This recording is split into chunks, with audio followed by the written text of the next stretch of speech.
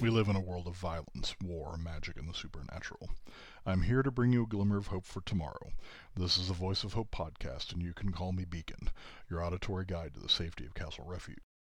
To all Tomorrow Legion teams in the field, reference your updated ciphers. Your mission profile references are 3, 10, 20, Ace of Clubs, 4, 6, 4, Jack of Diamonds, 20, 2, 20, 12, 1, 8, 16, 3, 4, 4, 14, 9, 5, 6. This is a Priority 2 mission for any set teams or Cyberknights operating within the Wisconsin territory. The Dragon Lord of the Kingdom of Shido must die. Intelligence on this creature is minimal, but the kingdom has been slaughtering any Tolkien refugee that has moved through central Wisconsin. Our friendly neighborhood Northern Gun representative, Chuck Jones, has been using his relief funds to move refugees through this area and down the Mississippi River to Castle Refuge. Chuck Jones's information suggests that the dragon Keith is an adult dragon, but the specific type has yet to be determined. He also has reported the loss of several refugee convoys moving through this part of Wisconsin to what is assumed to be Broadkill raiders. However, the Kingdom of Shido has a sizable force of 16 Broadkill working as primary enforcers, with at least a third of them having major cybernetic reconstruction. It also seems that a group of Daemonexes have joined the kingdom recently, bringing with them at least a dozen enslaved refugees. Legion Intelligence believes that if the Dragon Keith is killed, that these groups will decimate each other in the aftermath. This would greatly reduce the threat to refugee security in this region. However, an adult dragon, no matter the specific type, is an extremely powerful combatant. Reports from the CS during their invasion of the Tolkien city of Freehold report that an adult dragon, or the Dragon Princes, was able to single-handedly decimate an armored company of CS troops. Other sources of intel have recently identified some minor dragon kingdoms are forcing members of their enslaved population to undergo the Dragon Juicer conversion to make highly effective slave soldiers, so be on the lookout for other unexpected forces if you move against the Dragon Keith. Our friend Calatin has recently returned from another harrowing quest that he wished to share with our listeners in its entirety. This report will include information for any Tomorrow Legion teams moving into the Eastern Territories. Hey, Beacon, it's Calatin. I just got back from Atlantis, and I have a tale to tell you. It all started when I decided to find the fairy queen Fraxiania after I found out Splugorth slavers bought her from the black market. Now, the trouble was, the only lead I had when I got back to Castle Refuge was that it was those Splugy monsters who got her. It wasn't much, so I went to the archive and had a chat with Daria, the Castle Refuge archivist. She said the Splugorth don't just live in Atlantis, but have little outposts here and there. I guess that makes sense, 'cause it's a long trip to Atlantis. She also said their biggest one was way up in Nova Scotia. Well, that was my lead. I prayed to the goddess about that and lay out a Celtic Cross o' Tarot cards to find the supernatural guidance. To get a sense of the present, I first drew a 5 of Cups, a card that represents loss, and a loss I felt. Good Queen Fraxiania may not be my lover, but I felt her loss strongly. Because of this draw, I felt real confident the spirits were willing to guide me. The second card, the challenge, was an inverted 7 of Cups. It told me I had to think deeply about the quest, but I had to act. The third card, the past, was a 7 of Wands, meaning I had to be defensive. Maybe we haven't been aggressive enough with the Splugorth. The fourth card, the future, was an inverted magician, a real bad sign. It told me I had to avoid being selfish, and that the bad luck would give me hardship. I didn't like this one, but the spirits were being honest with me, so I had to respect them. The fifth card was about my goal in this situation. I drew the Empress, which meant a lot of things. I thought about it, and one thing about the Empress is that it can mean freedom with success. That was what I was hoping for, freedom for Queen Fraxiania, and maybe freedom for someone else. The sixth card told me what truly motivated me was justice. It meant Queen Fraxiania's capture weighed on me as unfair, and that seemed right to me. It also put weight on my actions. They were going to affect other people. The The seventh card was advice about what to do, and it was inverted strength. Power was going to tempt me, and I had to be brave.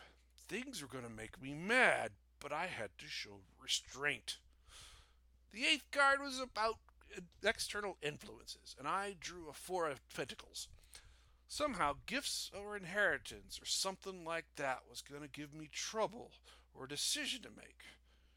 The ninth card was about my hopes and fears along the way, and I drew an inverted Three of Wands, meaning I might make decisions too hastily, something I've been guilty of from time to time.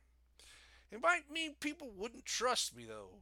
The final card, the one that truly scared me, was the outcome. I drew an inverted Ace of Swords, meaning I might not find happiness in whatever happened, or there was too much distraction. That didn't mean I couldn't rescue Queen Fraxiania, but it did mean everything wasn't going to come up roses either. Altogether, the cards were screaming at me that I had to act. I had to act. There would be temptations and struggle along the way. But there was only one thing to do. Go to the Splugworth colony in Nova Scotia. Looking at that map, that was a long, long way through dangerous territory and unsettled wilderness. Now, I couldn't expect old Smiley and the gang to trek across half the continent with me, and I figured this wouldn't be any official Legion business. So I talked to Ragnar Thunderaxe, the fellow who usually gives us our marching orders. He said he could give me a personal leave of absence, and that I should rearm, seeing as I lost my Ice Blast shotgun. After talking with the quartermaster by the name of Patricia Newick, I picked out a really old rifle Patricia had converted into a telekinetic weapon with their techno-wizardry skills. She said the gun was a real special and centuries-old gun. Some ancient general once called this M1 Garand the greatest battle implement ever devised. So along with the magic of a skilled techno-wizard, it could have some real symbolic oomph. When I said it seemed wrong to take a relic that might be in a museum out into danger, she said whoever built it that long ago would want it to serve as a cause of righteousness and do harm to oppressors. I couldn't argue with that. She also gave me a two-seater ATV she had converted to use magical energy. I had to plot my course, and there was no good way to make it that far without running into something. I figured I could make it through the magic zone all right, seeing as I'm a man of magic myself. However, I know there are risks, even for people like me. My goal was to get to Queenstown Harbor, where I could switch to moving by water.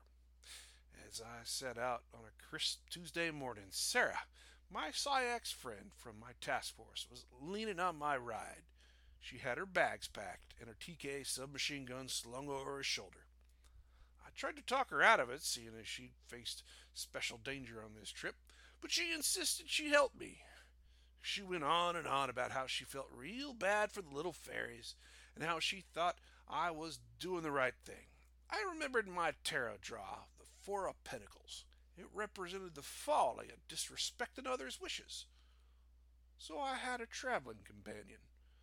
We made it to Kingsdale early that afternoon and took the north road out of town to avoid Wyken, where neither of us would be welcome.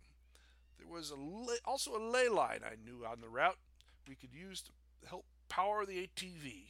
On the way, Sarah was goofing around with her radio set, and she picked up some traffic. She started shouting about how the CS were coming, and they had dog boys. So I gunned the engine, pumping some extra power of my own into it to make it to the ley line before the dog boys could sniff us out. As we approached the ley line, Samus zipped overhead. He definitely saw us because he circled back. I told Sarah to wave, and she gave the friendliest wave she could muster.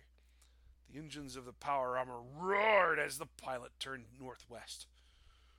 We got to the ley line, but along the ley line the plants were dead and crispy black like they had been poisoned.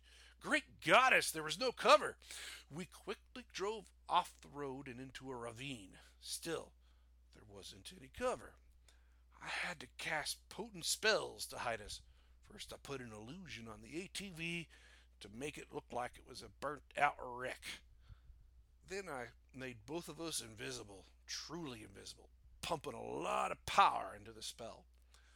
Soon enough, the Samus was back, circling over the intersection of the ley line and the road.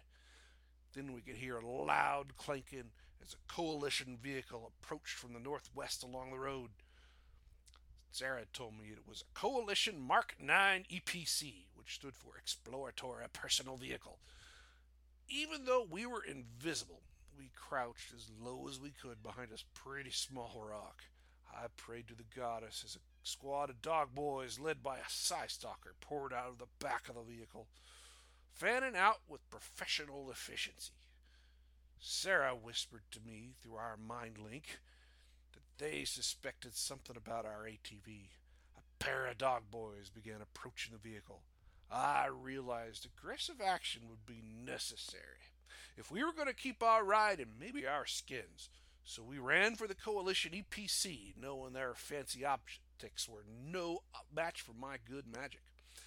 The rear door was open, and a grunt inside had his laser rifle pointed at the back. We heard shouting from the dog boys by our right, so we acted, both of us firing telekinetic energy at the Coalition guard, dropping them. We were still invisible, and we moved into the vehicle real quick as the door closed behind us. While I tried to open the front driver compartment, Sarah opened the hatch to the gunner's position in the turret. She blasted the gunner with her TK submachine gun, but the door to the driver's seats was locked.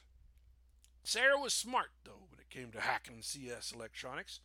She quickly bypassed the lock and opened it. As it did, we had to dodge a hail of laser fire, and one of the blasts wounded Sarah. Knowing my invisibility spell was nearing its end, I took aim at the driver's assistant, imbuing my round with extra arcane energy, and fired a bolt that shattered his chest protection.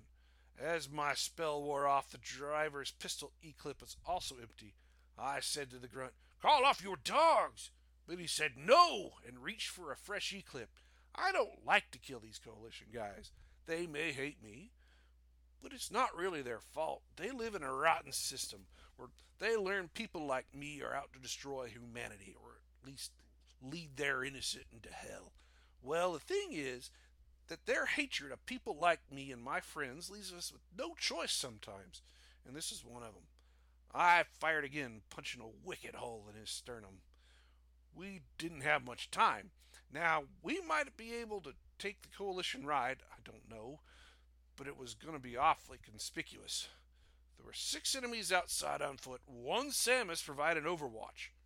And maybe, most important, Sarah was hurt. I poured some of my magic into her, fixing the wound.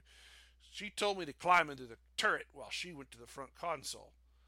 Through the turret scope, I could see the dog boys had figured out the illusion, and it looked like they were wanting to set charges.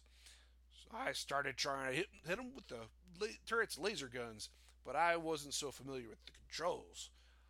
I blasted around wildly, causing the dog boys to scatter. I decided I'd just keep them busy.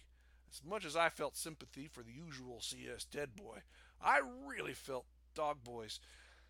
They're bred as cannon fodder, but could have all the dignity of any other sapient being. Then I heard a terrible rattle as the Samus raked the EPC with a blast of railgun fire. Alarms started going off, but Sarah told me we'd be okay for a bit. The dog boys were no longer panicked, and I could see their Psystalker leader rallying them to attack the vehicle, too. I had to stop goofing around with these guys. I focused my fire as some of those dog boys started hurling grenades at the vehicle.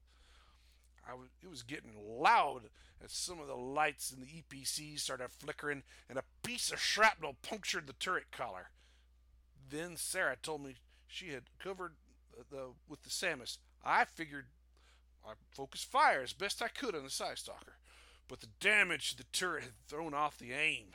Then I heard a bunch of whooshing sounds as all the mini missiles on the thing launched up into the Samus. Sarah had hacked the machine to fire a full salvo guided attack. I kept firing, making an adjustment for the misaligned sights, and finally scored a hit on the Psystalker, dropping him. Then there was a series of explosions in the sky, and Sarah said the Samus was going down. Still, those dog boys were coming fast, seeing that we had limited abilities with guns and no more missiles. Sarah then lowered the back hatch and concentrated her own psychic powers, enough to pick up a dog boy and hurl him into the other. But I put the last of my magical power into some armor that could stop most of the dog boy's weapons, and stepping out, firing my TK rifle as best I could, drawing a lot of laser fire. I think it was when Sarah tossed a second dog boy that the rest of them broke and routed. Now, I know dog boys are brave and pretty damn smart. They knew we had to use a lot of power to do what we did, so they could maybe wait us out. So we ran to our vehicle. That had a lot of psychic energy still. It's kind of a second reserve for me. I pumped it into the ATV and we boogied our way out of there with Sarah firing a wild blast of TK energy back at anything moving behind us. Later, I used an object reading on some of the dead plants that got stuck on our ATV. The coalition had been laying down plant poisons on the ley line just to make it hard to find cover or forage. We got away, sure, but we were rattled. Back when we were with Smiley and the gang, we had some real firepower and muscle. They had our backs so we could use our powers for peaceful things. Without them, we both felt real vulnerable. Next time, I'll tell you about how it was when we got to Merktown. Recently, the Council of Hope hosted a visiting ally, the newly appointed member of the Rapid City Council, Councilmember Bazan.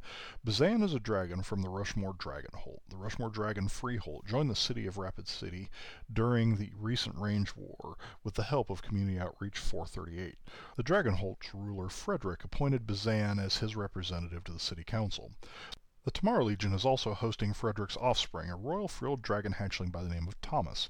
Thomas has been assigned to Set 409 and has already been critical in securing the freedom of dozens of captured Favorlin in the Arkansas Territory. Bazan's visit went well, and he is currently traveling to Kingsdale to meet with Titan Robotics. The Rapid City Council is looking for additional industries for the city-state in the aftermath of the Range War due to the loss of Bandito Arms. Bandito Arms was the second largest provider of jobs in the city and a major contributor of equipment to the militia. However, during the Range War, it became known that the head of Bandito Arms Rapid City was also providing weapons and ammunition to the Simvin clans in exchange for control of Rapid City when they won the war. The council was already considering expelling them from the city, but Bandito Arms started pulling their people out when the leadership was slaughtered by the former Tomorrow Legion member, Justice Ranger Miller. Wilkes Industries already had a contract with Titan Robotics for the self-defense force, so the city council sent Bazan to Kingsdale to begin negotiations with Titan Robotics to open a Titan Robotics showroom in Rapid City. They hope that this will be the first step towards Titan Robotics opening additional manufacturing facilities in the city. The Council of Hope has sent Thomas and Set 409 to Kingsdale to provide security for Bazan while he undergoes this critical negotiation. We wish him luck. As to the entity formerly known as Justice Ranger Miller, Major Deshane of Legion Intelligence advises if any Legion teams come into contact with this creature to minimize contact and immediately inform Legion Intelligence of his whereabouts. COTS 438 explained that Miller came under the influence of a sentient rune weapon and was slowly corrupted throughout the campaign against the Simvin. It is unclear whether Justice Ranger Miller was killed or fully corrupted by this artifact, but the former team leader of the 438th is no more. Based on occult information provided by Christmas Carson of the Odd Squad, Miller has been transformed into an entity known as a hanging judge. These creatures are believed to be near invincible. In Carson's home reality, they wander the Great Plains dealing out death in the name of some alien form of justice that only they understand. After the Wyoming Range War, Bandito Armed Security confirmed that Miller somehow penetrated their regional headquarters in Rapid City and murdered Bernard Santo and his staff and then disappeared before further Rapid City Sheriff's deputies could arrive. This act has put the Tomorrow Legion on censor with Bandito Arms and forced them to begin consolidating their operations in the region of New Dodge City. This situation could make Bandito Arms uncooperative with any Tomorrow Legion teams operating in that area. However, successful assistance to Bandito Arms in and around the Labyrinth could bring Bandito Arms back into the fold, supporting the Legion with weapons and equipment. Stay safe, move surely, and look out for your fellow refugees, because here on Rift's Earth, there be dragons. Do not lose hope, for the voice of hope will guide you to your new tomorrow. speak to you again soon. Hello, Rifters. Today I wanted to talk to you about one of the more interesting aspects of Rifts since the very beginning, dragons. And for our discussion today, I invited a voice you all may recognize, Dr. John Stewart. He is the voice of Kaladin. John, welcome to Voice of Hope.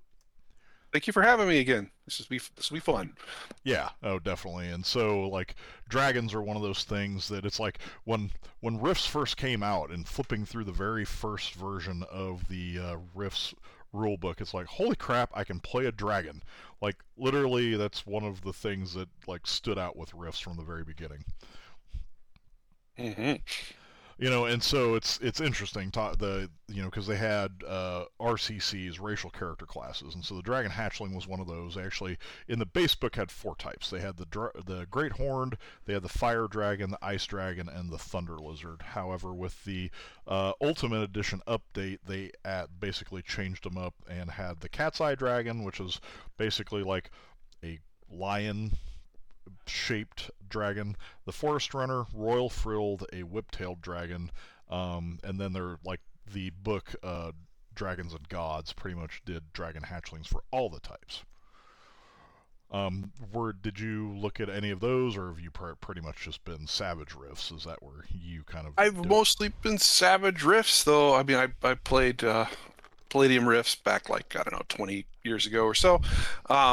And I do kind of remember the Ultimate Edition, that kind of thing. I did not ever see Dragons and Gods, although that sounds like an interesting book. Yeah, it's pretty cool, and I mean, it's one of those, we talk about it later, but I mean, dragons are one of those massive power things within any world, especially in Rifts. Absolutely. They represent power. Yeah, exactly, and it's one of those things that it's like, wait, again, I can play a dragon. And so when it came to actually Savage Worlds, Savage Rifts, the Tomorrow Legion Player's Guide introduced the Flamewind Dragon as the initial dragon hatchling, and then when they re-upped it to Suede, basically you had the Flamewind Dragon in the base book, the Tomorrow Legion Player's Guide, and then the field manual introduced the Forest Runner, the Great Horn, the Royal Frilled, and the Snow Lizard all as player options. Yeah. Now, and we'll get into it a little bit, but you may be intimately familiar with the Royal Frilled Dragons, so... Yeah, I've been playing one of those in your game for a bit, and it's been a blast. We'll talk about why Dragon Hatchlings are so fun to play in a bit, but yeah, that's been good fun. Yeah, actually, and Thomas is rapidly becoming one of my central figures in the storyline, so... I'm a spotlight hog. I wouldn't say you're a hog. I think you do a pretty good job of balancing it out for such a large creature. But, so like in Rifts lore, then that's one of the things, right, that most people who are into Rifts, just, it has such deep lore associated with it. And a lot of that is actually, there's a lot of deep lore associated with dragons. Yes. And absolutely. So, the history or mythology through gaming, many, many types, yes. Yeah, and it's one of those things like dragons, for example. You think about, well, dragons are everywhere, like fantasy worlds, and then in Rifts, they're in sci-fi worlds, they're in Rifts, and they really are cosmic beings that don't have a known specific home world, kind of like the Atlanteans. Mm-hmm. So they exist in multiple realities, and really they kind of symbolize magic and knowledge, but also primal power and deep emotions. Yeah, you know where you stand with the dragon. Right, or if you want to go with Shadowrun, never deal with a dragon, right? Mm-hmm. So the interesting thing is, the dragonkind is they don't have a formal society. Now we do see some differences as we get into some of the lore books. They don't generally form societies, and it's part of it is just because eons ago they're so powerful that they just abandoned it because they are literally one of the few apex predators everywhere they go. Yeah, absolutely. They are powerhouses even from being a baby. Yeah, exactly. And the interesting thing is, so they're inherently magical, they're inherently psionic, they inherently shapeshift, teleport, and they have powerful and resilient bodies. So it's one of those things that, like, in Palladium Rifts, they're very powerful, and in Savage Rifts, they kind of reflect that power. And we'll actually get into some of that with actually a character build a little bit later. Yes. So one of the really interesting things about dragons, and we play this up quite a bit in our game, is so dragon hatchlings are generally born alone, but they are psychically imprinted from their parents with some rudimentary knowledge. Yeah, we even had a nice birth scene for my character as he hatched from an egg, and was sort of tasked with learning and growing amongst the Tomorrow Legion. Yeah, and that's one of the really interesting things in, like, when we get into actually playing dragons, is like you literally are a sponge. Like, you're absorbing the world around you, so they do have some inherent things, like they can speak and read Dragonese. For us, we Elven, but for us, we just kind of like, oh, you also know how to speak English, if you will. Yes, or American. Right, so they know basic mathematics. However, when it comes to, like, interacting with other beings, they're kind of a sponge.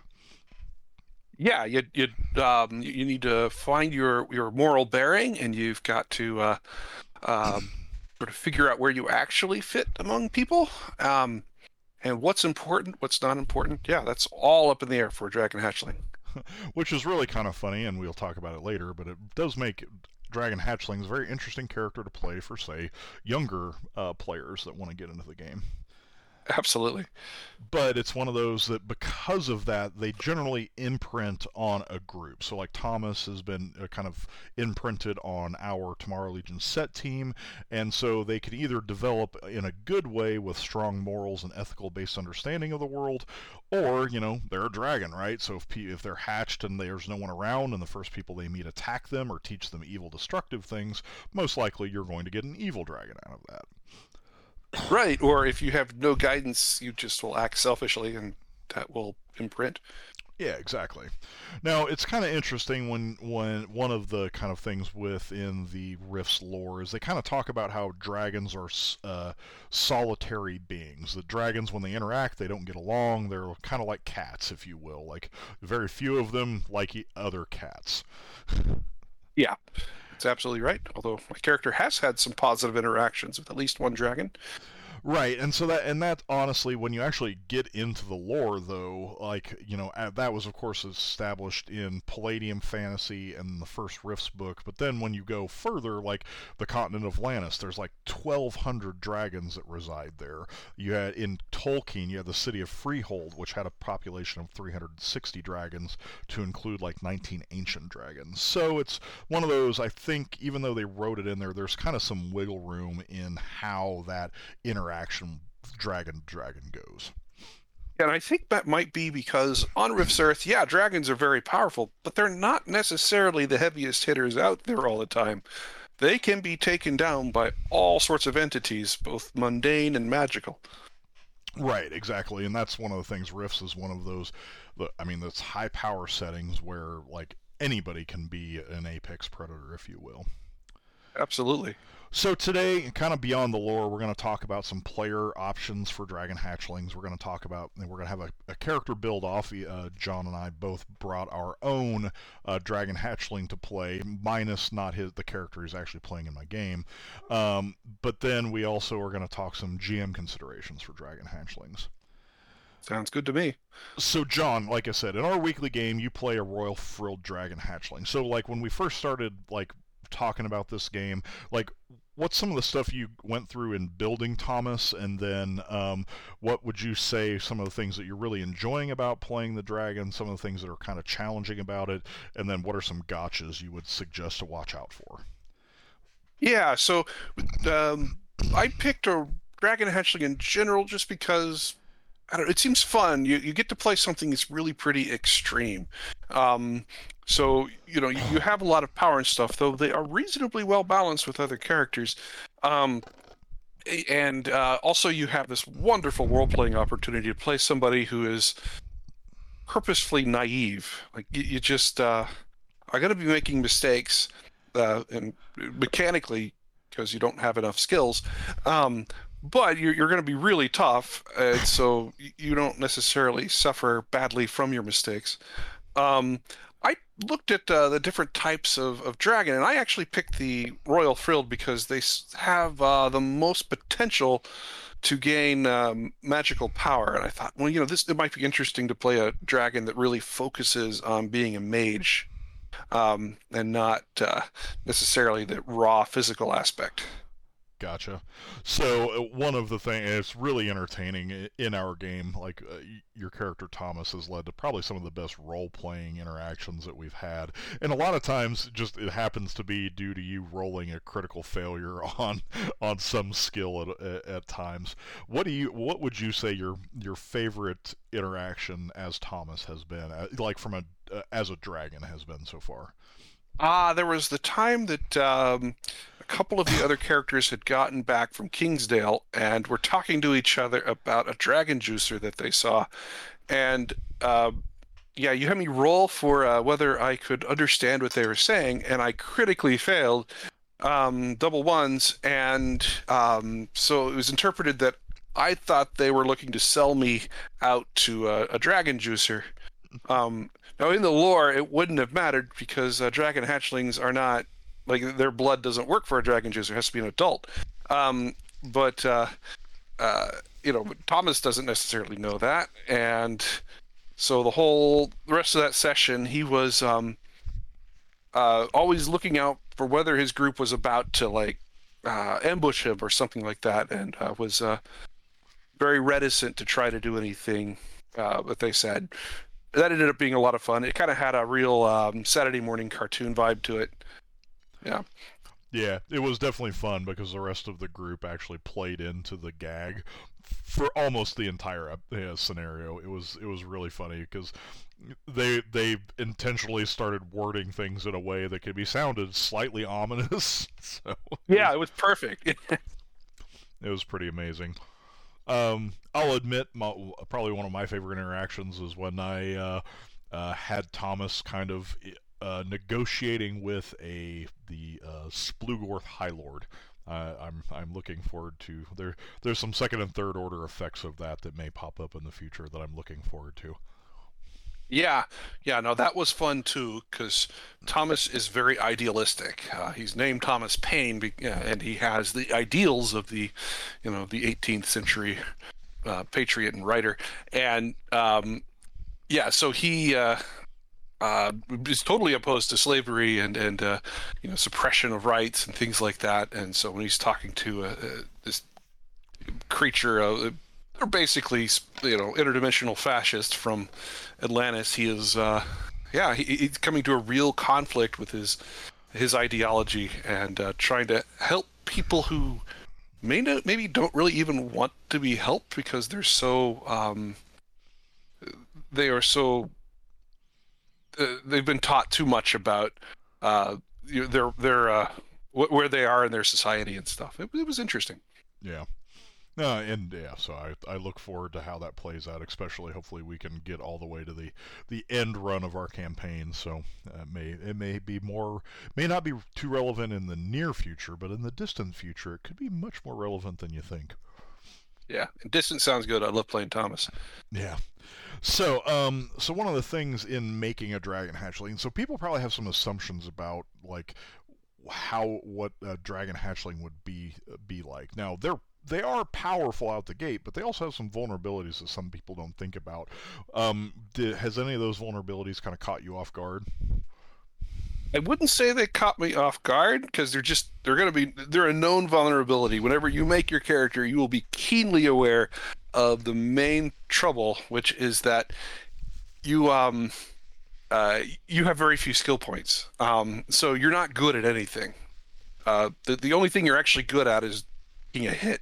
Outside of that, you can do a bunch of different things, but you just can't do them well. And you're not going to be very intelligent, probably. I mean, you could be, I guess. You're probably not going to be very high in spirit or agility.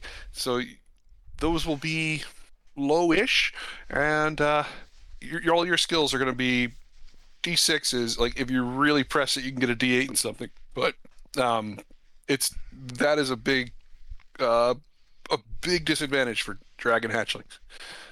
Yeah, definitely, and it's one of those things that they appear to be a pretty powerful combatant from the beginning. Now, one of the vulnerabilities, though, is a strength and a vulnerability is your ability to metamorphosis, because at least in Savage Rifts, when you actually change into a humanoid, you lose your actual MDC status. So like you still have your toughness die, but your actual toughness with your armor and stuff is significantly lower. Oh yeah, it drops, and you don't get your size bonus to your armor either, so to your toughness either. So yeah, you are maybe not as squishy as most normal humans, but you're pretty close. Yeah. And so it's really kind of funny too, like talking about that being that combatant powerhouse. I mean, yeah, like as you'll see, the dragons themselves have very significant MDC armor. They've got MDC claws. They've got breath weapons. But are they really a good frontline fighter in the beginning? No, you're. I mean, you can deal with small targets kind of okay, depending on how much you follow the rules with penalties to hit for size. For most dragons, they'll have a cone attack or something like that, which is helpful. My character does not, because Royal Field dragons instead have a toxic breath weapon, which is okay, but whenever most enemy infantry types of combatants are armored with full environmental armor, it's not going to help. Yeah, and then when you do hit, I mean, you can do some damage with your claws and stuff, but if you're going to try to go up against a robot or a heavy power armor or another large beastie of some sort, it's really tough for a dragon hatchling to punch through that stuff. Yeah, and it's funny because for the dragon hatchling, I mean, it's size 6 to begin with, right? So that puts it on the size, like, it's actually bigger than a UAR-1 Enforcer robot, if it's not shrinking its size. Yeah, I think it's a little smaller than a school bus. Yeah, so, but one of the other, and we'll get into some GM considerations like setting up encounters and all that kind of stuff and dealing with dragons because of their inherent toughness, kind of like the Glitter Boy, the dragons can, like, if you make something focused to take out the dragon, it could be squishy, it could crush everybody else in the party if you've got a lot of more squishy people. Yep, that is absolutely true. Now, one of the other interesting things that you already kind of brought up about with Thomas about dragons is they're also one of the frameworks that not only it's inherently magical and it can take psionics. So you can kind of like the Mystic, you could make a character that's both psionic and magic at the same time. Yeah, and I did that for Thomas. He's got magic and he's got they come with psionics, but he also has some magic. Yeah, and so each one of the dragon hatchling types have kind of a different level, and like the Royal Frilled is one of those that is like wow, because they actually get to choose powers off the Mind Melter list, like one power. Oh, I just realized looking at this again, I couldn't remember if I bought it or not, but yeah, you do start with arcane background magic with Royal Frilled just out the gate. Yeah, so the Royal Frilled actually starts with both already. A lot of the others start with various levels of psionics to start with. Yes. Now, the thing is, with all this options, though, it kind of makes it hard for you to actually, I mean, it could make it difficult to choose and plan out the progression of this character as you go. It is. It absolutely is. And in fact, kind of ran into some trouble because early on, Thomas made a mistake when casting a spell and killed a friendly he definitely not have killed, totally by accident, and was admonished by an NPC, now a PC, for being so reckless and inept. And so he has focused more on improving his skills with Advance than he has on Magic, which was not the plan, but there you go. It's always fun when role-playing events actually inform. It informs where you're going, but of course it can, like you said, it can disrupt the plan that you had in the very beginning. Yeah, for sure. But that was, I mean, again, that was another really great interaction for Thomas's character, because as the dragon hatchling, you don't choose your hindrances in the beginning like other characters. They kind of are set up to come later in the game. Is that correct? Yeah, and that's actually a huge part of playing one. If you're going to start at Novice 1, that is actually very interesting, because you are starting as tabula rasa. I mean, you are influenced by the world around you, and that mechanically comes up as the hindrances. And so that was really interesting for me in how we played out that, because that actually led to your first hindrance, didn't? Which one did you end up choosing there? Oh, well, that was actually a later one, I think. Oh, okay. Okay, yeah, because it uh, swapped out the one where he was like always wanted to help a pretty face to I gave him I'm forgetting off the top of my head. He's now determined to help out a particular race of DBs. That's basically what it is. Ah, yeah, okay, I remember that now. Awesome. Cool. Yeah. Well, so before we continue, is there anything you want to talk about in developing Thomas, your kind of thoughts as playing a dragon hatchling regularly? Um, yeah, so one of the fun things about playing a dragon hatchling is that you are just so hard to kill. And so it's a lot of fun to just kind of lean into your mistakes. Let them happen and don't fight it too much. Because I mean, you're tanky. It's fine. You'll probably be okay. Now we talked about before we continue, though. We talked about correct me if I'm wrong. You're running a game for your younger daughter in Savage Rifts. Is that correct? Well, my older daughter, and she's 13, but I had run a game in the couple games in the past that were kind of brief, and in both of those cases, when she was, I don't know, 8 or so, she played Dragon Hatchlings. Yeah, I think the inherent, like, you're pretty tough was very made that really appealing to her. That's cool. And doesn't that also kind of, especially for a younger player that may not, they're like, you're an older person playing somebody who's naive and all that kind of stuff, but actually having somebody who's not as world-wise actually playing a character that's not as world-wise, that seems to lean into some pretty good role-playing as well. Oh, sure. Yeah, no, kid's going to be better at playing that than I am, I think. Yeah. Yeah, because for them, it's like, oh, I kind of get to play me, except I'm incredibly powerful. Yeah. That's cool. Well, I appreciate you sharing that. So... And I will say, yeah, that toughness thing is really important for a lot of kids, because kids have a little bit of a rougher time whenever their character's getting beat up or something like that.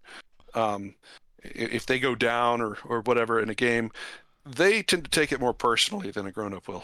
Right, because they're a lot more connected to it, and I mean, Mm-hmm. we're all connected to our characters, but we also have been doing this for a while, and we understand that's part of the game.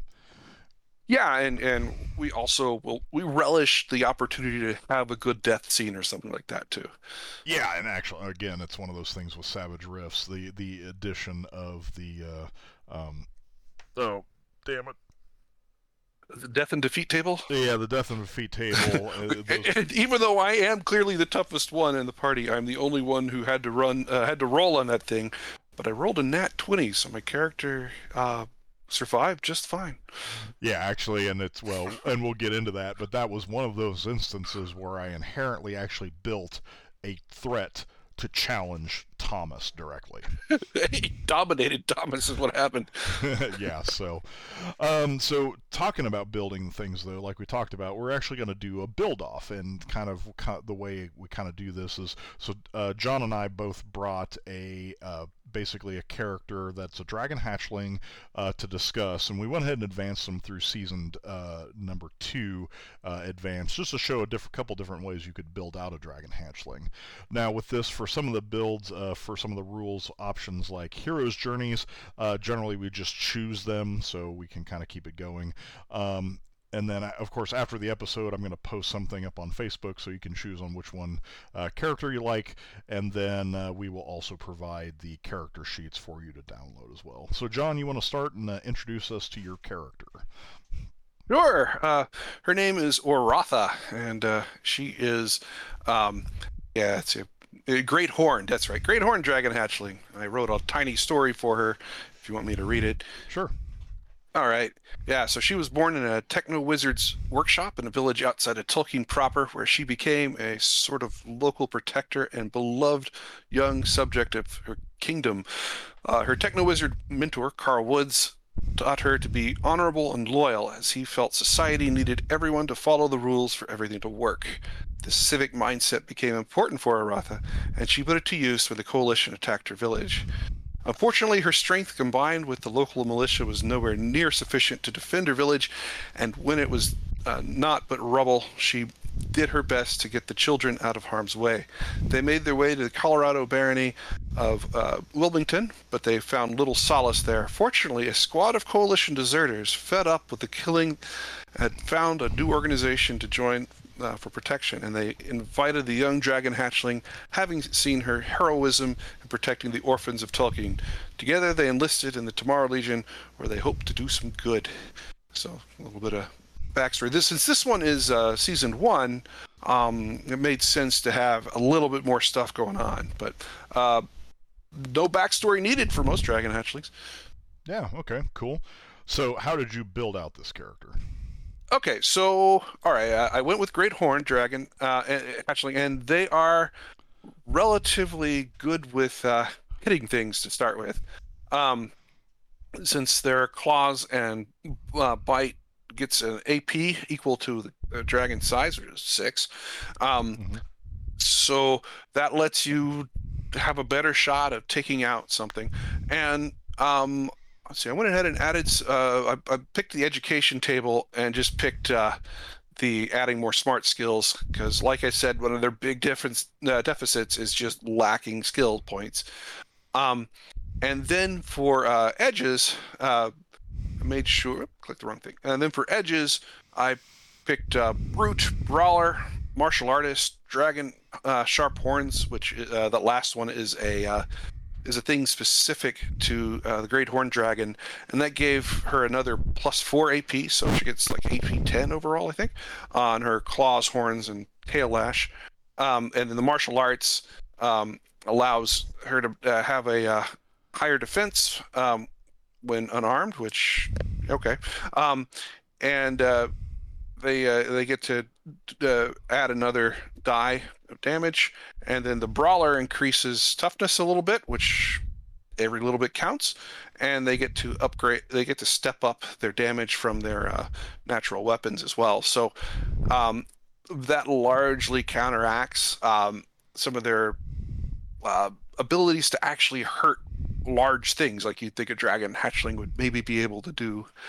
And since she was already upgraded a little bit, or had some life, I gave her a couple of weapons and some armor that she can use when in human form, because you will spend a fair amount of time in human form usually whenever you play. So I gave her a Techno-Wizard Lightning Axe, which is it's got some abilities that make it nice for attacking robots and stuff, and then a TX50 railgun. So, you know, she can carry heavy stuff because she's got a D12 +4 strength starting out. So that lets you carry a lot of gear, and it lets you use gear that has a high minimum strength. And then I gave her armor. In human form, you're going to want body armor. So if you're playing a dragon hatchling, one of the things you want to do is pick up weapons and armor, and they don't even have to be very good to start with, but they will help quite a bit whenever you're in probably human form. I guess you'd be in some other shape, but yeah, so she's got Crusader heavy combat armor, because that is also a relatively heavy armor that doesn't matter because you're even in human form, you're very strong.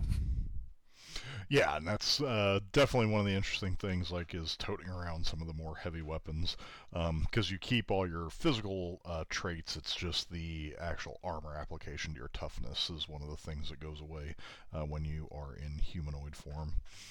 Yeah, and then for powers, I gave her Havoc, Speak Language. Oh no, they start with Speak Language, Telekinesis. So, because yeah, you don't necessarily need super combat-y psionic powers. You can definitely think about more utility there, because you want to be useful in other ways besides just fighting. Gotcha. So it looks like for this character, you pretty much focused on kind of creating a brawler dragon, if you will. Yeah. And I think, they have weaker flame breath than the Flamewind Dragon, which makes sense. And I think it's it's limited to a cone as well. So that makes them, you're going to be using your flame breath very little, probably. Gotcha. So how much? So in with all the final calculations, what is the damage dice for your actual claw attacks for this? Oh, all right, yeah. Okay, so we got strength, which by the way is D12 plus 4 plus 3D8. It's putting an AP of 6 on here. I think it should be a 10. So they can do. Wow. That's quite a bit of damage. Yeah, that's pretty massive. Calculate an average on that, but yeah. Wow, that's actually pretty massive. Actually, one of the other funny things, and actually we haven't got into it too much, but like dragons automatically cause fear as well when they're in their natural form, so that's one of those things that to consider as well as when you actually get into a combat, especially with mooks CS grunts or whatever. Is like they have to roll fear to see if they run away. Yeah, how often do you do that? I think for for us, I probably forget that one quite a bit. So I think that's fine because it would be goofy if you did it every time. To be honest, I think it's more interesting whenever it acts as a disadvantage in a social situation than when it messes up the enemies in a fight. I'll be honest, and we can talk about some house rules here too. So, like, one of the things when we were going through the playtest I actually recommended was getting rid of the fear and basically giving a bonus to a bonus to either charm or intimidation. That was kind of my recommendation. And then that sounds easier. Yeah, and then allowing the fear to be purchased later as like an upgraded talent. Yeah, it may be something more fundamentally psychic about being around a dragon. Yeah, right. Because it's one of those things like you read like in Dragonlance and all the novels and stuff is dragons are cosmic powerful beings, but they so like they can use that for fear, but they can also use it for awe as well. Right. So. Right. But yeah, and so a lot of times, like if you're in humanoid form and you then transform into a dragon, a lot of times that'll kind of happen in the background and be like, oh, time to run away. But yeah, and that's good fun. Although sometimes you turn into dragon form, you just want to give a bunch of kids a ride. Yeah, true. That's been quite entertaining as well. I think you've played into some of the Pete's dragon aspect of Thomas a little bit. Yeah. No, I think going out into lots of different traditions is good. I like the Pete's Dragon idea. I should mention the toughness that I ended up at because I did take some of those the things. It's at 41 with 22 of that being armor. Ugh. Yeah, and then if he's in human or she's in human form, it's 18 with 8 of it being armor and not mega damage. So yeah. Yeah, now another house rule I may consider making, like you in like, and this we haven't talked about this, but for people thinking, you could consider in humanoid form of giving dragons the same ability like the Cyber Knight and just make them immune to gritty damage, just to because they're still dragons, but I think that wouldn't break anything and it would be fine. Yeah. Yeah, and surprisingly, like for a lot of times, you guys have not gotten hit significant enough to actually have to worry about gritty damage in many of our games. So true. Though I will say, in my last game when I was running it for my daughter and a couple of other kids, was I rolled really well for one coalition soldier hitting the dragon with a heavy pulse. And managed to do like 2 wounds. Wow. Just a laser rifle with a heavy pulse. I kept hitting those 6s over and over. So dumb luck can cause that. Yeah, that's pretty awesome. And yeah, we'll get into some ideas for GMs to kind of quote unquote take out the dragons. But of course, the question is, do you really want to?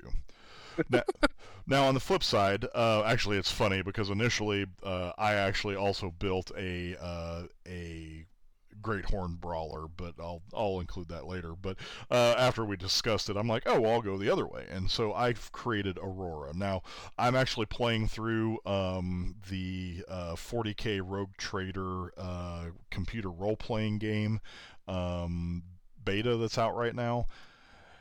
And so, for whatever reason, if you're familiar with 40K, there's the Changer of Ways demons from Zinch.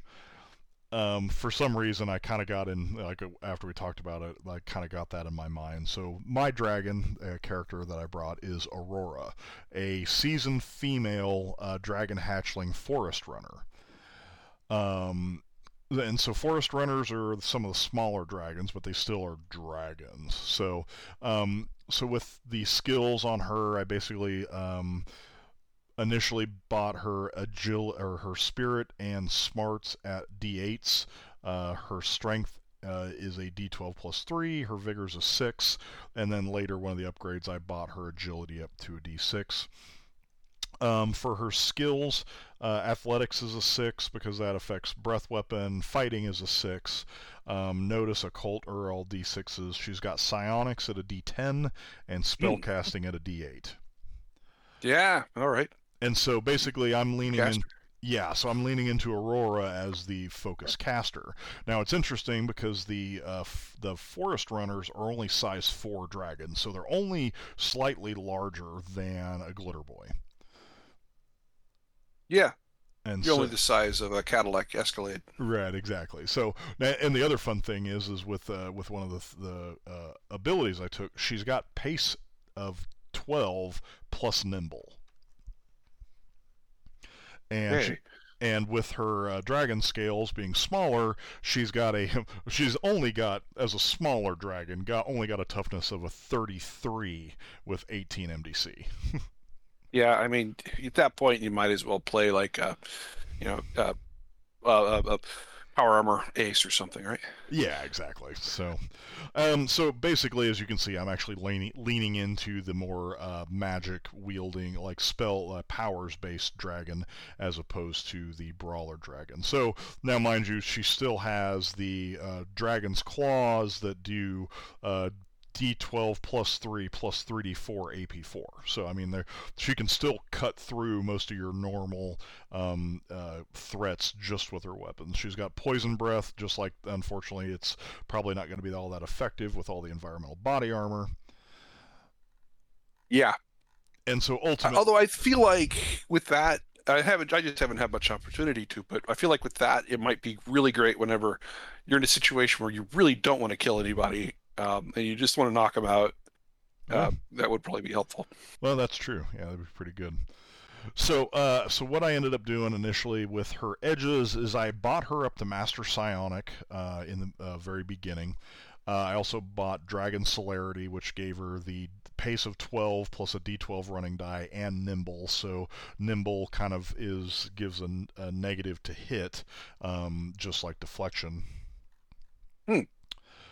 And then, like I said, then also added in, she's got arcane background magic in addition to psionics. Yeah. Although she's going to have to wait till Veteran to get Master of Magic. Yeah, unfortunately, yeah. So that's kind of why I pushed to get Master Psionic early, in going from there. So makes sense.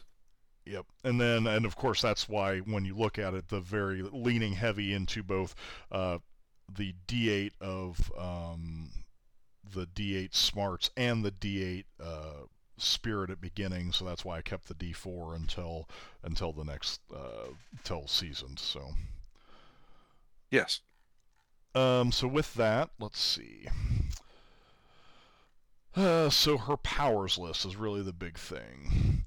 Yeah, it's big. Yeah, so she's got boost trait, which is self. That's going to be psionics based. She's got confusion, detect arcana, which is innate to dragons. She's got divination. I figured, having her being a diviner might be kind of fun to deal with. Yes. She's got fear, which basically enhancing her draconic fear. And I also went with stun as kind of an attack spell. Yeah, I think that's cool because then you can stun them, and then you or your teammates can go beat up the stun target. Yeah, and then exactly, and then for her arcane magic abilities, I went ahead and got Bolt, Deflection, and Invisibility. So a little bit of offense, a little bit of defense, and a little bit of utility. Yeah. And so I didn't choose any equipment, and I'll be honest, I did not actually dive into a storyline. But Aurora could easily have been a dragon hatchling that may have been found by like a Grey Seer, or basically a divination-based, mind melter. For her hindrances, though, and that's one of the things, like leaning into a character to make them, kind of give them some flavor. She is driven, a minor driven, but she wants to become the greatest draconic sorcerer ever, or sorceress. Yeah. She is greedy, so she definitely is wanting the items, but she just doesn't have any yet.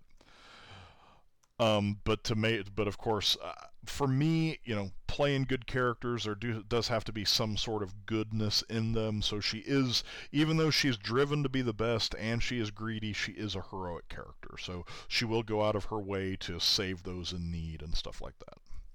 Yeah, and the greedy thing is fun with dragons too, because you could play into that, especially if the driven to become the best draconic sorcerer ever. You could that could be a greed, not necessarily for wealth on its own, but for magical possessions, right? Yeah, exactly. Now, for example, how have I been tempting Thomas with his quote-unquote hoard?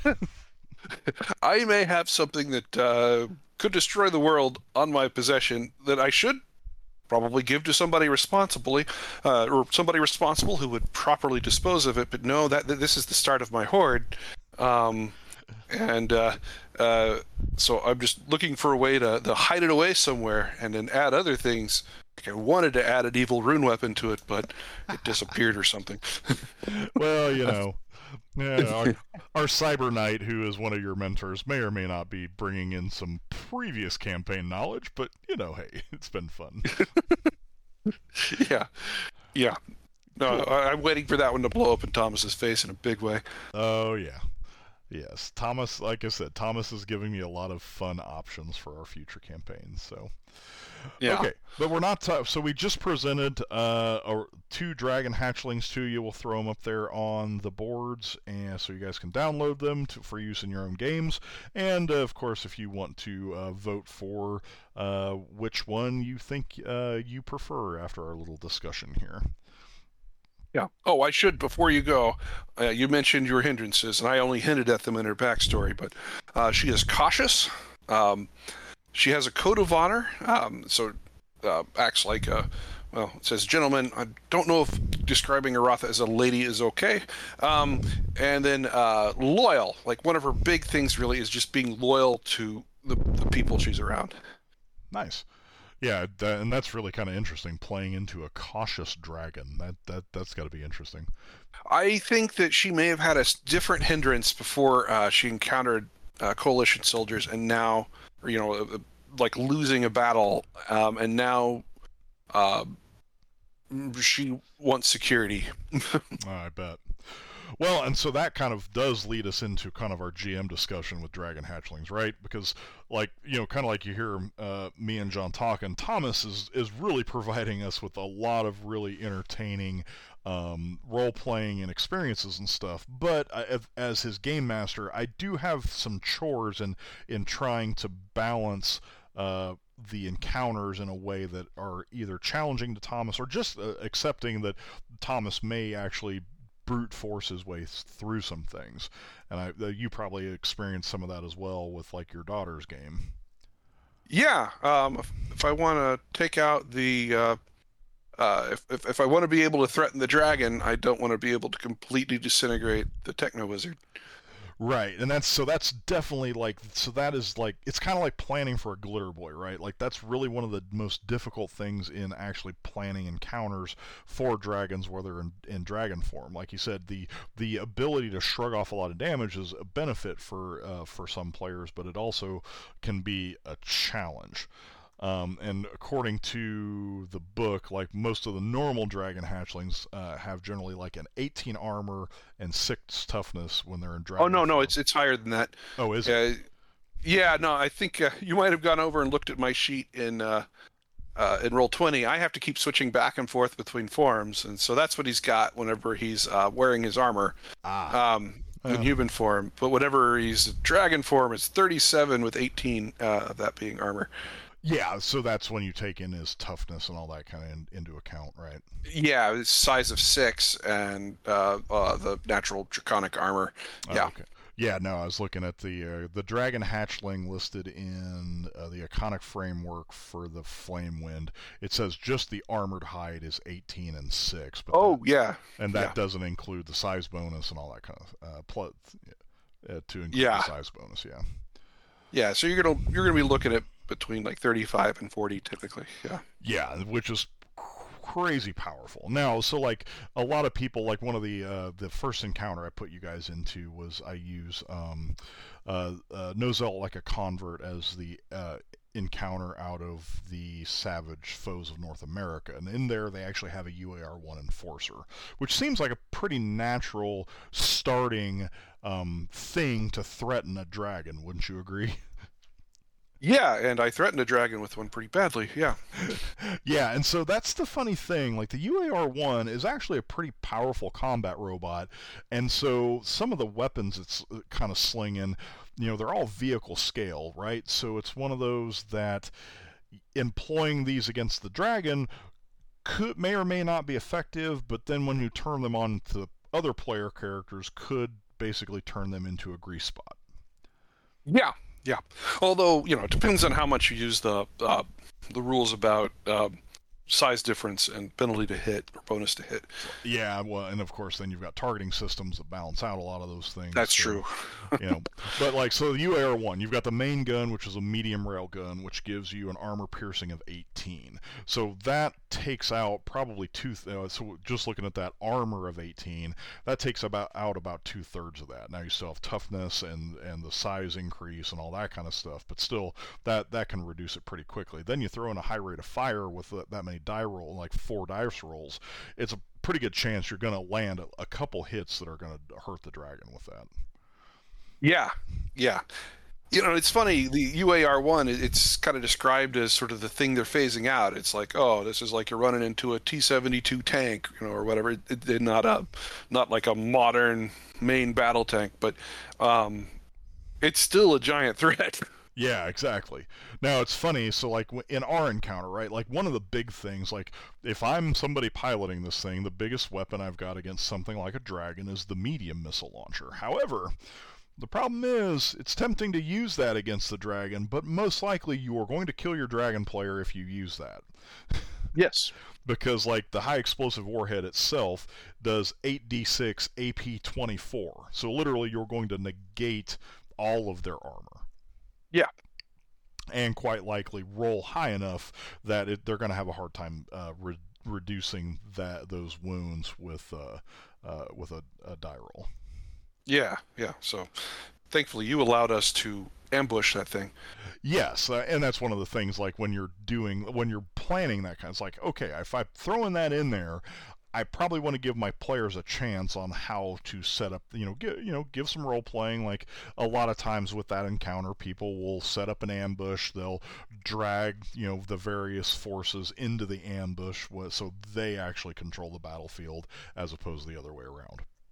And that does bring up another utility of a dragon, which is that we use Thomas as the bulldozer and excavator for the ambush. Yeah, exactly. You've got a lot of strength and all that stuff, so you actually was able to do some digging and stuff. Yeah. Now, so when we did that, I primarily, I used the railgun on you a couple times. I think that's where I might have got some wounds on you, but primarily I was targeting you with the mini missiles and light missiles. However, and it's, again... And I grappled. Yeah, exactly. And then you grappled the UAR-1. Now, the first time I made him look up the grapple rules. Yeah, which you do quite often now.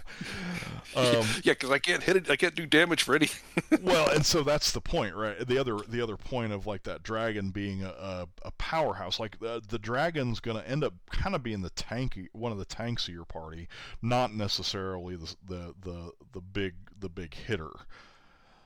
Yeah, and when you're fighting against Coalition, you're automatically drawing aggro because Coalition prioritizes you as a target. Right, exactly. So a lot of people are going to be shooting at you, and so it's one of those in that situation, yeah, I'm targeting you with the UAR-1, but you're not actually, Thomas at the time really wasn't in a position to really do a lot of damage in return. Yeah, I tried it. Nothing doing. UAR-1s are tougher than dragons. Yeah, exactly. They're into like the 40s for their actual toughness and stuff. Yes. Okay. Now, so like I said, quite often it's like, hey, if you're fielding a robot, if you're putting actual like powered armor or vehicles, like if you've got Coalition on the field, most likely it's going to be those vehicles, those Samus pilots that are going to go after the dragon, because the dead boys, while the lucky hit with the heavy pulse, most likely don't actually have enough firepower to actually penetrate a dragon's armor. Right, and so they should be prioritizing your Leyline Walker or your, in our case, our Mind Melter, who is terrifyingly effective. Yeah, and unfortunately he phases, and so he's one interesting one that I had. Like they're targeting like the Cyber Knight, who they're not going to hit anyway, but it's like, but balancing it out in that way of having some other threats that are going to focus on the lesser powerful units in your party. Yeah. Now it's funny because I haven't really pulled this designed unit out yet, but like I said, sometimes you actually do want to create threats to focus, because sometimes you do have to put a little fear into the dragon, or the powered armor pilot, and so like even just a CS mini missile team toting a CR1 mini missile launcher and then giving them the take them down edge. Generally, if you're using like armor-piercing mini missiles, are going to do some damage to those high actual toughness characters. Yeah, especially if they're firing from cover or something like that. Yeah. Now, the situation like for our event, where I surprisingly took Thomas down, I did kind of create a special character to focus on him, and it was a scenario focused on dealing with the Splugorth, and so I actually created a Bioborg that had extremely high strength and was focused on grappling.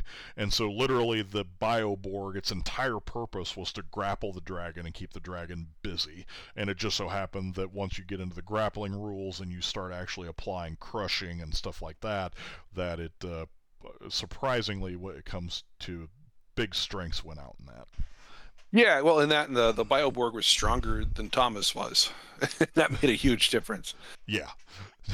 And again, my goal wasn't to actually kill him, but it was really more to just like create a threat also that was a little bit different, right? Because like, having a grappler that's up in your face all the time and keeping you completely focused where you can't like disengage and go engage with something else was kind of the point of that encounter.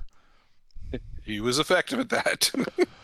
Now, on the flip side, too, like with dragons, and much like you could potentially talk about dealing with like other high defense characters like the Glitter Boy, for example, there's a couple other potential threats that you could put out there, like a Cyber Knight. A Cyber Knight is actually a pretty effective dragon hunter out there. Whether it's a do-gooder Cyber Knight that hates dragons or a fallen Cyber Knight, that Psysword with the right upgrades and like combined with a boost trait power is pretty effective at cutting through anybody's armor. Yes, no, the Psysword is one of the most powerful weapons in the game. Yeah, and it's, to be honest, and it's funny actually. It's like when you look back at the Palladium books, the Cyber Knight Cyber Knight's blade was not any more powerful than a Mind Melter. So I do like that they made that change. I think that was a very good step, because I do remember that saying like, oh, the Cyber Knight gets this great thing, but you're never going to use it because there's always going to be a better laser gun or whatever. Yeah, exactly. So one of the other really potentially nasty anti-dragon combatants you can put out there is a Mystic Knight, Knight of the White Rose. They also get magic and psionics, but they also get access to the Soul Blast power from the Mystic, which basically allows them to ignore a significant amount of physical armor. Yep, that will work. As will anybody who uses any sort of mind control power or something to try to somehow cloud the dragon's mind. Those sorts of attacks are going to be pretty effective against most dragon hatchlings.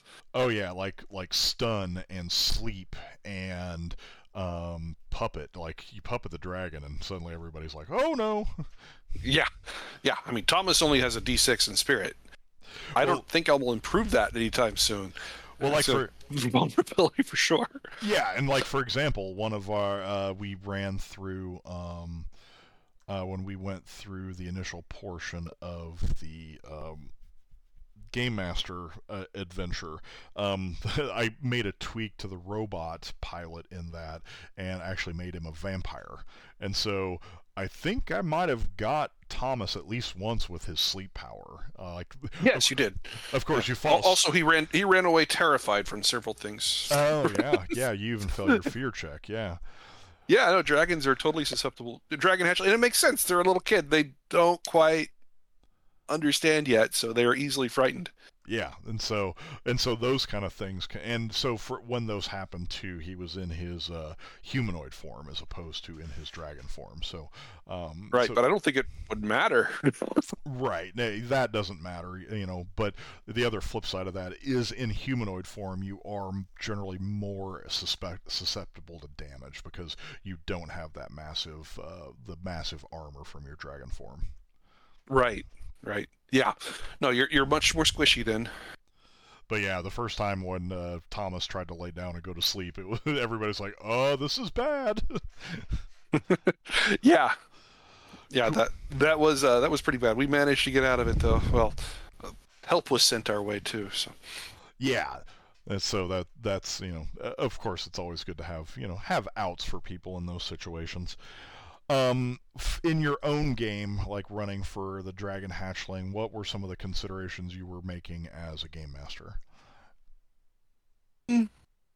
Well, I was considering that, well, like we said before, the whole thing of you got to have something with the right amount of oomph that will be a threat. You don't expect a Coalition Grunt to be a threat, but there I was. Other things, most dragons fly, and that has an interesting effect because it makes travel easier out the gate. And so, one character can simply ride on the back of the dragon if the dragon hatchling is willing to allow that to happen. So they get to act as a vehicle. So I thought, well, all right, I'll just go ahead and give them a kind of a little hovercraft thing to start with.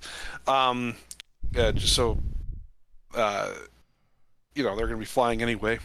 Might as well give them a little bit more flexibility, not just leave it up to the dragon. Because, yeah, the dragon hatchling is very easy to spotlight. What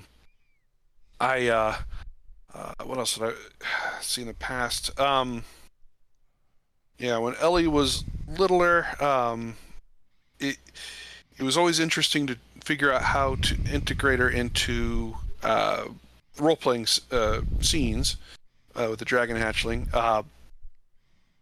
Because she's just going to want to interact with the world in a very physical way. So, sees a weird robot, she just bites it. So those are opportunities, but they can also make things weird. Yeah, I guess so. I guess Thomas hasn't gone out of his way to try and eat random people, so that's been a positive.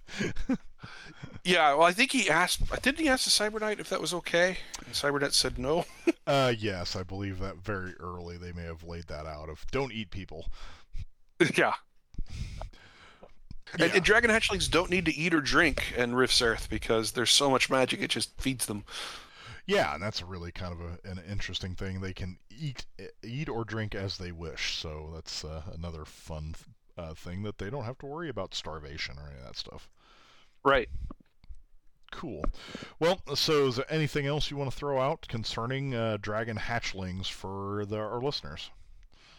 think we've covered all, but I'd be curious to see if anybody had any questions.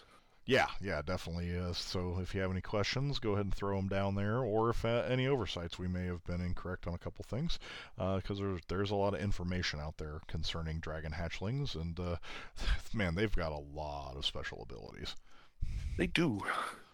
So, all right. So along with that, John, if you want to hang out, I am going to transition a little bit. So on Spotify, with one of the last episodes, another listener named John actually asked a question about how to use the number lines that I actually put into the beginning of the show. So. Yeah, I'll stick around for this. Okay, cool. So when I was coming up with the Voice of Hope, somebody I was talking to, suggested, basically I was kind of trying to model it after broadcasts like Voice of America and like Tokyo Sally and that kind of stuff. And somebody I was talking to actually mentioned the idea of number stations. So, John, do you know what a number station is? Yeah, it was a Cold War method of sending messages among spies. Yeah, it's kind of interesting because they actually still exist today. It's basically just a string of letters and numbers that correspond to some sort of cryptological device on the receiver's end to decode the message. Yeah, I think usually they're like a one-time pad too, so they're virtually impenetrable for encryption. Yeah, it's really interesting that because you're just passing it over open airways. Yeah. And so for the Voice of Hope, with the number lines in the world, I'm kind of simulating Beacon passing coded messages to Tomorrow Legion teams in the field over open frequencies. Yes.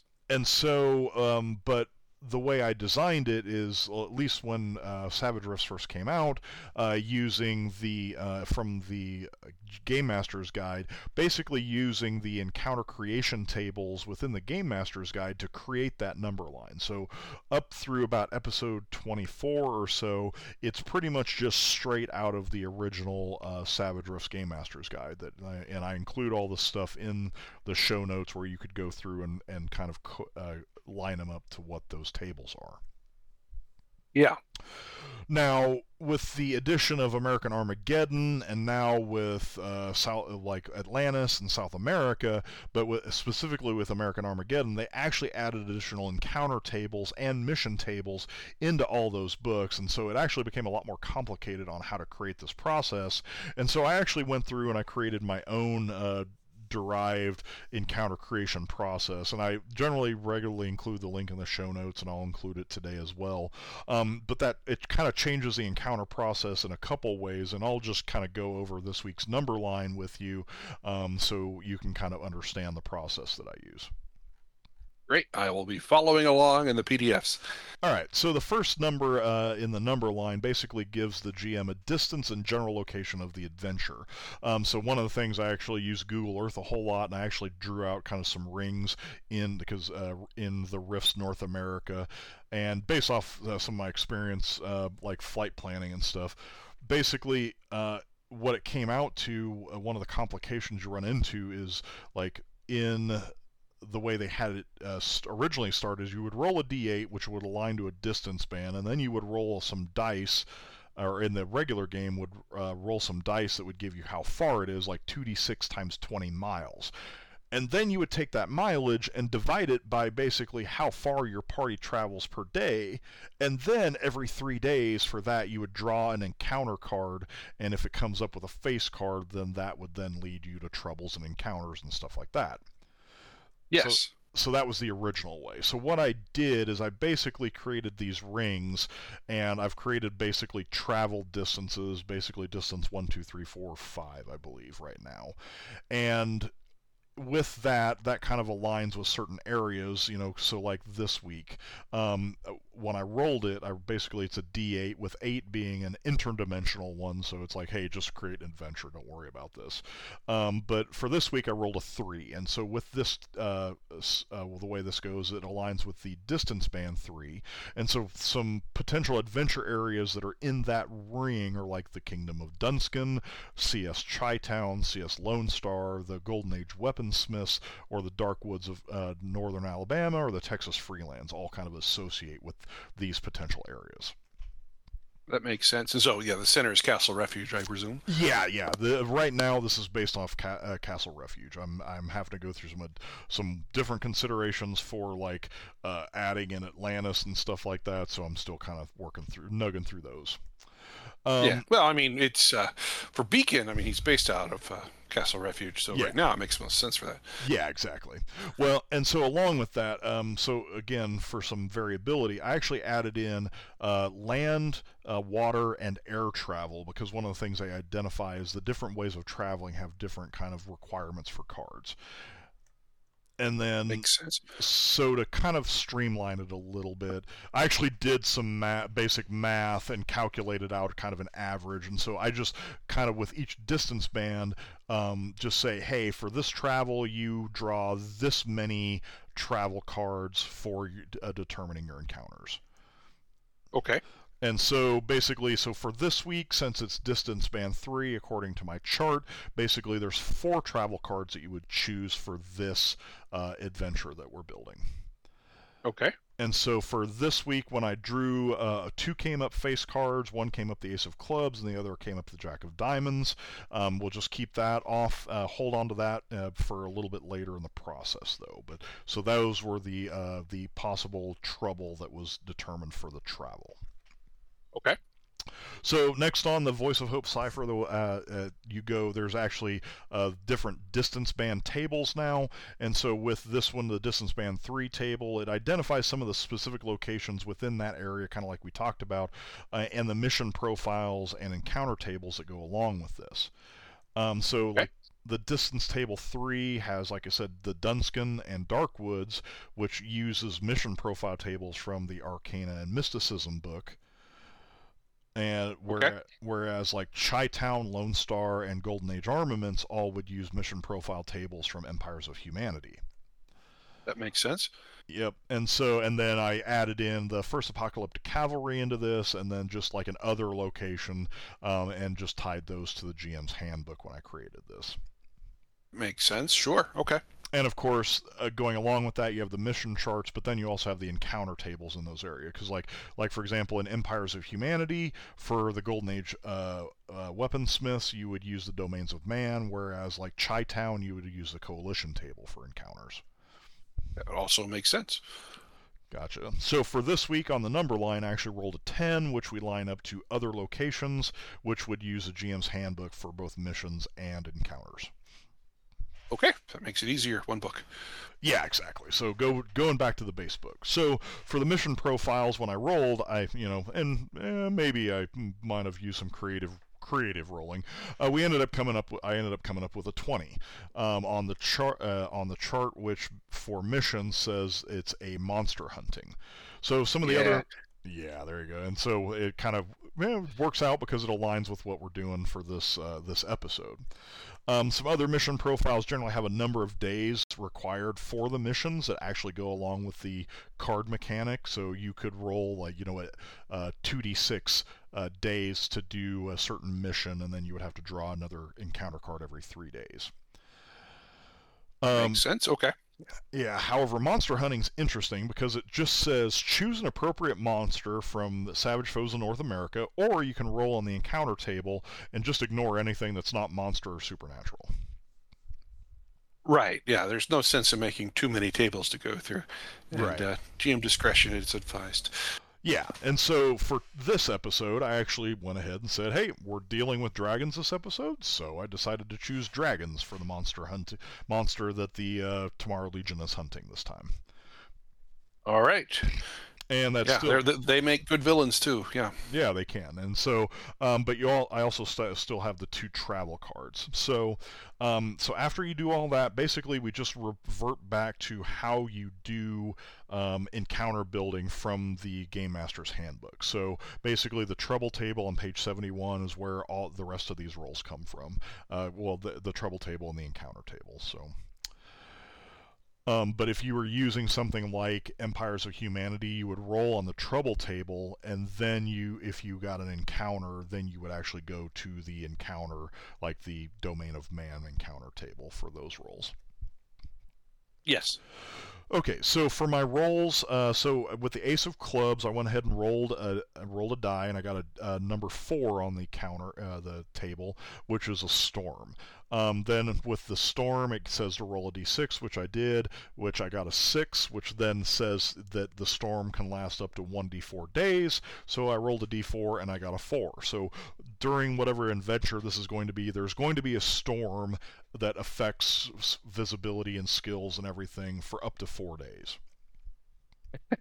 Okay, so that's going to be a major part of this particular adventure. Yeah, exactly, or it should be. So Jack of Diamonds, I went ahead and rolled that, and so I rolled a 20, which is lots of trouble, which means I rolled twice on the trouble table and then combined the results.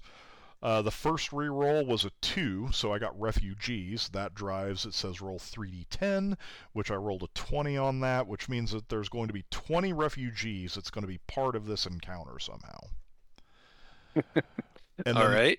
And then the second 20 refugees trapped in a storm.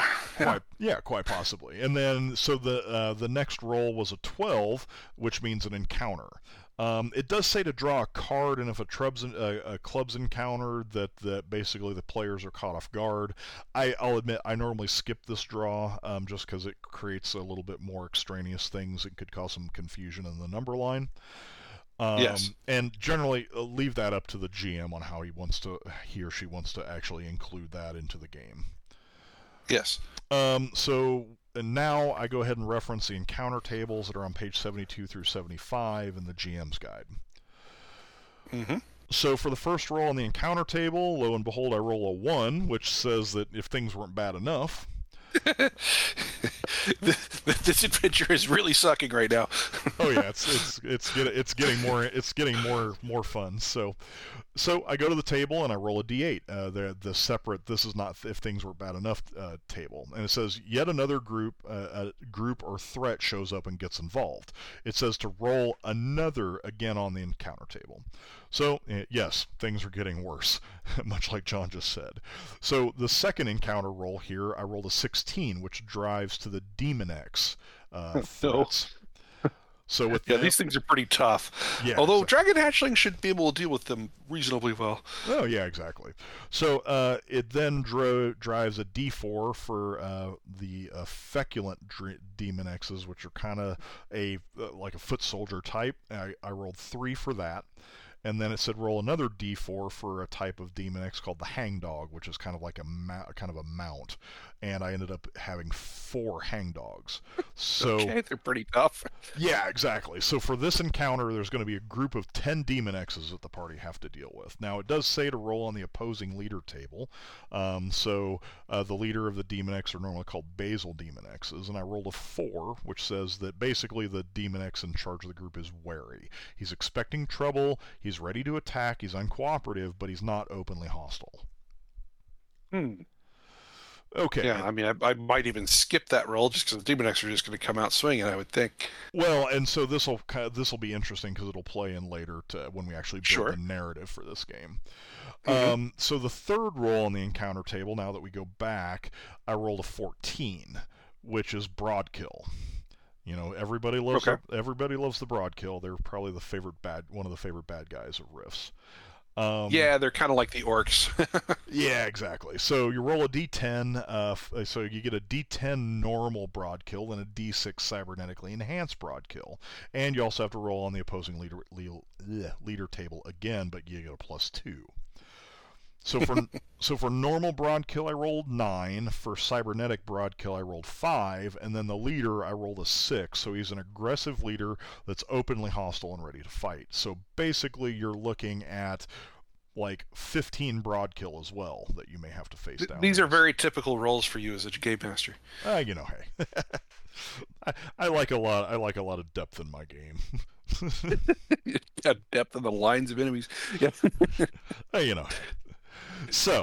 So ultimately, all of those lead into what the actual number line. So when I read those number lines, so all those numbers generally associate with these kind of roles. However, they're just numbers, right? They lean into some encounters, but it doesn't actually build a adventure. It doesn't build a narrative for you. It just is the basic data for you to start your adventure. Yeah, it's a box of Legos with half missing instruction booklet. Right, and so let's look at this episode of the Tomorrow Legion, right? Basically, this is the tomorrow. This episode has a thing about a sanctioned Tomorrow Legion dragon hunt, and well, hey, let's figure out the story for that.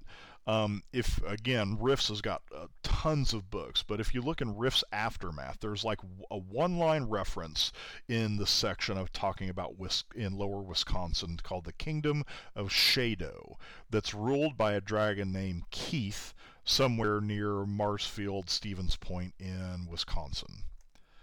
Okay. There's nothing more than that. It doesn't talk about the type of dragon, the age of dragon, what his kingdom is. Like, it's literally one-line adventure right there.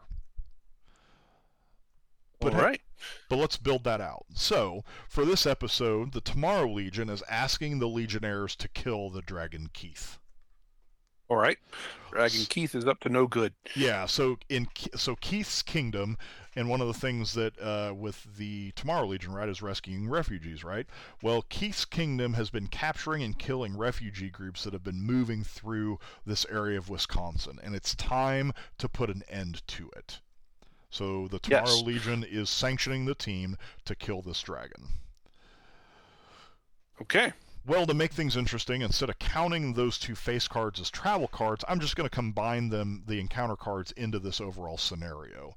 So when the players get to the kingdom area, there's actually a major storm that's going on lasting for days. It's probably a blizzard. So with that, we could probably assume that Keith might actually be an adult snow lizard dragon. There we go. And so, when they move into this area, they probably stumble upon some patrols of Broadkill and Demon X's in small groups, but separately, a couple at a time. So these two groups probably make a part of Keith's warband. Yeah. And so the group, so your players, as they're gathering intelligence and everything, they find out that the Keith's warband still currently has a group of 20 refugees captive that they intend to feed to their dragon and then maybe eat a few of them themselves. Like one does. Yeah, well, yeah, exactly. Demons, monsters. Well, they do probably with some intelligence gathering, they find out that Keith is an adult snow dragon that actually regularly summons these storms that allows him to openly roam around his kingdom because, well, he can turn into a cloud of snow, if you will. Plus, it also forces any refugees in the area to actually probably go to ground. Right. And so one thing along with that is, well, this dragon probably has something like elemental manipulation as a master level, like a mega powers level spell. Sure, yeah, I'm assuming this is an adult. Right, exactly. And so with their intel, they could find out that the Broadkill leader, so actually, like, as an NPC, this is one of the things I like to do, the Broadkill leader is probably a crazy modified Broadkill, and then the Demon X basically are both deeply suspicious of each other, and they're using their respective followers to try and get into the dragon's good graces. All right, so since we have two large groups of pretty nasty villains, it might make it a more feasible scenario for a group of heroes to deal with them as being rather divided. Right, exactly, and that falls into a lot. Like if you look at like even the Crystal Shard, right? Like the iconic Drizzt Do'Undren book, right? You've got the young mage holding the Crystal Shard. He's got a dragon that's kind of following him. He's got a bunch of followers that aren't all necessarily like 100% on board with him and or their place in the pecking order. Right. I think there was a demon who really wanted that shard. It's been a while since I've read that, though. Right, exactly. And so now, just laying this out, taking the number line, applying maybe a little bit of understanding of Palladium Books lore, now we've actually got a pretty good old-fashioned rescue the captains, rescue the captives, slay some demons, and kill a dragon, but in Savage Yes. Yeah, or at least set the demons against each other. Yeah, exactly. And I'm sure you could probably put in some regular actual people that may be like cowed and living in fear within this kingdom. So. Sure, yeah, they could have some allies that they get. Right, exactly. So, and so that's generally just taking the number line and using it to in turn create an actual adventure out of it. Absolutely. So, well, and so anybody who wants to take this, please take this idea and run it. But if you do, hey, at least send us a mission report so we can talk about it. So like Beacon can actually put out some information about whether your Legion team was successful in taking out the Dragon Keith, so we can share it with the rest of the Tomorrow Legion. Yep, sounds like a solid adventure anyway. Cool. Well, yeah. With that, John, I think it's getting on to later in the evening. So would you like the last word? Anything you want to add? I did want to briefly bring up, so in the this week's tale for Gallatin, he uses tarot cards to try to guide his way. And I wanted to mention that tarot cards can be great fun to use for role-playing games, for setting up adventures. Like if you don't know where you want to go, I've done this and it was really fun. You can do a tarot card reading in front of the players, like they go meet a fortune teller or something, and you use those tarot cards and the meanings that they give to create an adventure for them. That's cool. So they might, it's fun. So tarot cards themselves they're just like I think they're like 18th to present century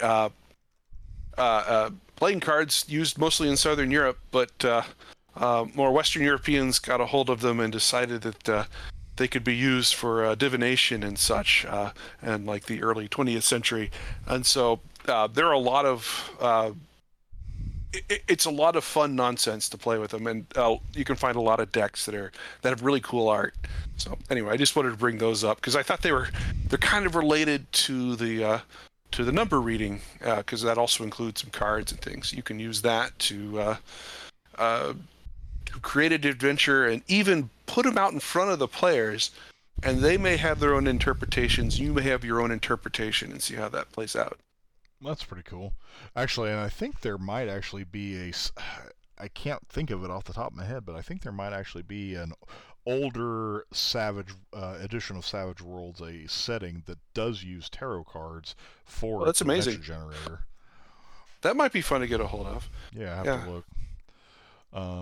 But yeah, no, that's pretty cool actually. And there, so like there's the 3 Dragon Ante in D&D, like back in 3rd edition, they actually had using that as like a tarot card reading as well. So that kind of stuff is running around everywhere. I think in D&D it goes all the way back to what was the original thing with the Castle Ravenloft adventure. Where you encounter, they have a Roma-like culture there, and you can encounter a fortune teller who will draw cards, and it actually affects what happens in the game. Well, that's cool. Nice. So all the way back to like was it late 70s, early 80s, something like that. Sweet. That's cool. And if I end up finding out which world that is, I will post it in the show notes as well. Sounds good. Cool. Well, John, I appreciate you taking your time to come on and talk about dragon. Talk about here there be dragons. So for the Tomorrow Legion. Yeah, that was fun. Thank you. I'd love to come back. Sure thing, brother. And well, I will see you next week for our weekly game. Sounds great. All right. Have a good one. And you too. All you rifters, enjoy your dragons. Good night.